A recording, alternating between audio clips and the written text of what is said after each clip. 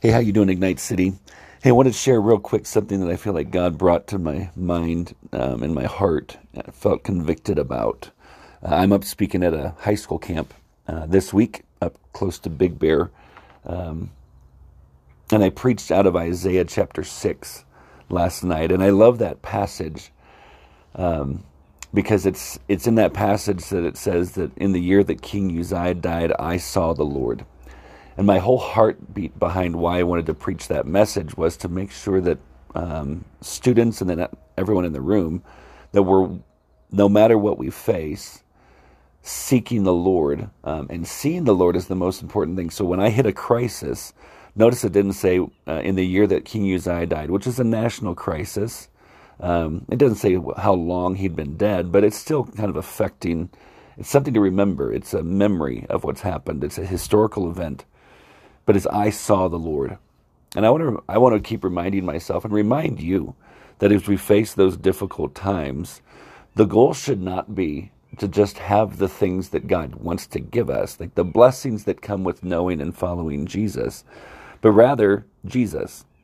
And so I just have a heart for that. And yet I feel like I kind of went up last night just kind of feeling all this pressure to perform. And I haven't had that for a while. And I had to confess it this morning. And so even when I got back into my room last night, I didn't feel good about the message. I felt like I just missed it. I've missed an opportunity. Thankful that I have a lot more opportunities this week. I've got a few more. But I just felt like I missed it. And so I just started asking the Lord. And I can't say that I didn't have some audible voice, but then I just kind of went to the life of Peter. And in John chapter 1, John the Baptist, he's standing there and he sees Jesus walk by, and he says, "Behold, the Lamb of God who takes away the sin of the world." And two of his disciples were listening to him when he said that. And when John the Baptist said that, his own disciples, those two disciples, went off to follow Jesus. And when you get to verse 38, it says that Jesus turned and saw them following and said to them, "What are you seeking?" Now, when I looked up that word for seeking, it's the word, or the definition behind it is this idea of to look for something with the purpose of truly finding it. It's like to put everything in it in order to find it. It's not just to hopefully come across something, but it's like hide and seek. I want to find the person. I want to find something, and I won't give up until I find it. And I love the way that Jesus asks the question, and I think I might have even brought this up in a past podcast, I don't remember. But what are you seeking? And I had to sit there and just really wrestle with that, because I sensed the Lord saying, "Hey, preach this tonight to the students." But I had to answer the question first. And so I wrote in my journal, what is my answer to this question? And I said the first thing that came to my mind was peace. And I think that's a good thing to have, and peace comes with knowing Jesus. But then Matthew 11 came to my mind, and that's part of the message for tonight. And so maybe I'm just being reflective on what I feel like I'm going to preach tonight, but I don't have my notes in front of me. But it's that part, it's in Matthew 11, I think around verse 28, "Come to me, all you who are weary and heavy laden, and I will give you rest." He doesn't just say, "Hey, I'll give you rest when you're tired."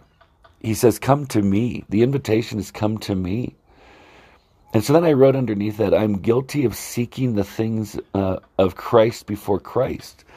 I wouldn't say that that's been my lifestyle, but I feel like maybe even just, I don't know, the past week or so, I'm wanting the things that come with Christ rather than seeking Christ. And so I confessed it. I confessed it to Jesus, where I said in my prayer time, "I'm so sorry, Jesus, that I've been wanting your stuff more than seeking you." Guys, for me to expect God to give me his stuff when I'm not wanting more of him, friends, it doesn't work that way. God doesn't want to give me more of his blessing in order that I would want less of him. He wants me to come to him.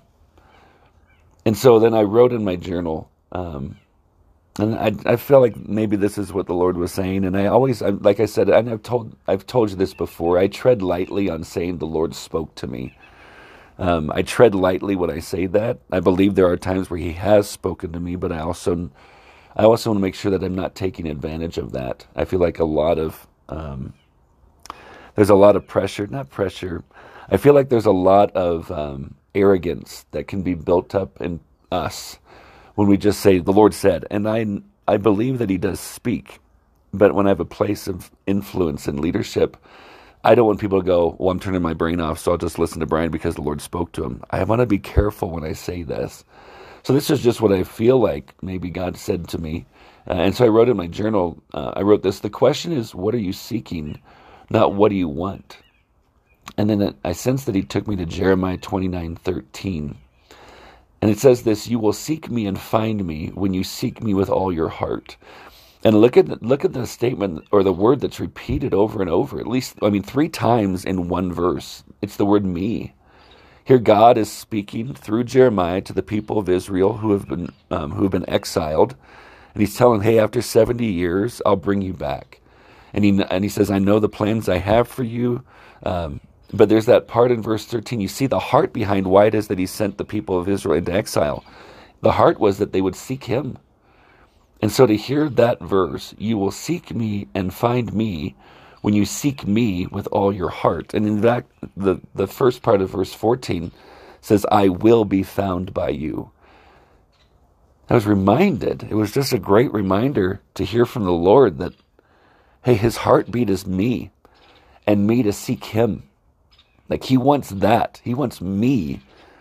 And I just sat there going, God, I want you. And I felt like he was just saying, just seek me. When you seek me, everything comes with me. When you seek my blessings first, you receive them not and remain distant from me. I don't believe that it means that I've lost salvation. I don't believe that we can. But intimacy with Jesus is impacted when I'm seeking his blessings and the things that come with Jesus more than just wanting to seek Jesus. To sit in his presence, to be with him, to walk with him, to enjoy him, to talk to him about things. Even as I'm recording this on my phone, I'm just hearing birds like crazy. It's just such a blessing to get to sit outside, and I'm looking at these massive trees and all these birds that they're all making noises, and then you're seeing squirrels running around, and I'm blessed by this. And what I should be doing is enjoying this with Jesus and not just looking for more ways to get experiences like this. That wherever I am, I'm seeking the Lord and I'm enjoying Jesus. And I feel like he said, seek me, find me, I will be found by you. And then the invitation was this: repent and do the things that you did at first. And that's a passage, or that verse is from Revelation chapter 2, where he's speaking to the church at Ephesus. And it's easy to look at that word repent and to just feel horribly convicted and ashamed. But the word repentance, it's an invitation to come to Jesus. It's an invitation to turn around, or at least give him our full attention. I don't see it as a condemning word. I see it as a beautiful word. It's an inviting word. It's an invitation from God to just come back. And so it was just such a good time for me this morning. This isn't even from the Bible reading plan, but it was a time where I knew I just needed to confess these things to God. But I wanted to share it with you as well as a reminder, as we continue to move forward as a church community, loving God, loving people, and making disciples who make disciples, or who make disciple makers. I want to make sure that first and foremost we love God and we seek Jesus with everything. Now we trust him with what he wants to bless us with, but we don't seek the things of God. We seek him. We seek him. We want to be about him, and then everything that he wants us to have and experience and do comes with him. But when I seek all those other things before him, I actually lose passion. I lose purpose. It becomes my thing that I'm trying to do rather than just me simply walking humbly with God. I just love this. And so I just wanted to share this. I just wanted to share this with you, not as a confessional, like I just needed to share it to get this off my mind. I did this with Jesus. But I wanted to do it. I wanted to share it with you. One, I guess, to hear, hey, I'm still in process. Two, there's beauty in confessing and repenting from things, confessing to Jesus and repenting and coming back to Jesus, my first love. And it's not like I wandered off for a long time. It's just been maybe the last week.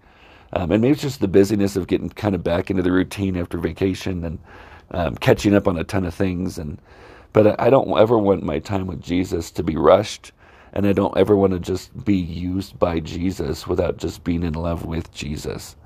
So I pray that this is a blessing for you. Thanks for being a community where I know that I can be honest and I can be real, and I don't have to fake it because I'm the pastor. I love being part of a community that we're just a bunch of followers of Jesus who love Jesus and love each other. And we're broken and we're imperfect and we're fallible and we're messed up. And God is good. He's so good, and He's so loving and perfect and patient. And so I just wanted to share that with you to encourage you, and maybe to convict some that maybe you're missing out on Jesus because you're just looking for the things of Jesus. You're just looking for His benefits. Even the fruit of the Spirit, and I've gone through these before: love, joy, peace, patience, kindness, goodness, faithfulness, gentleness, self-control.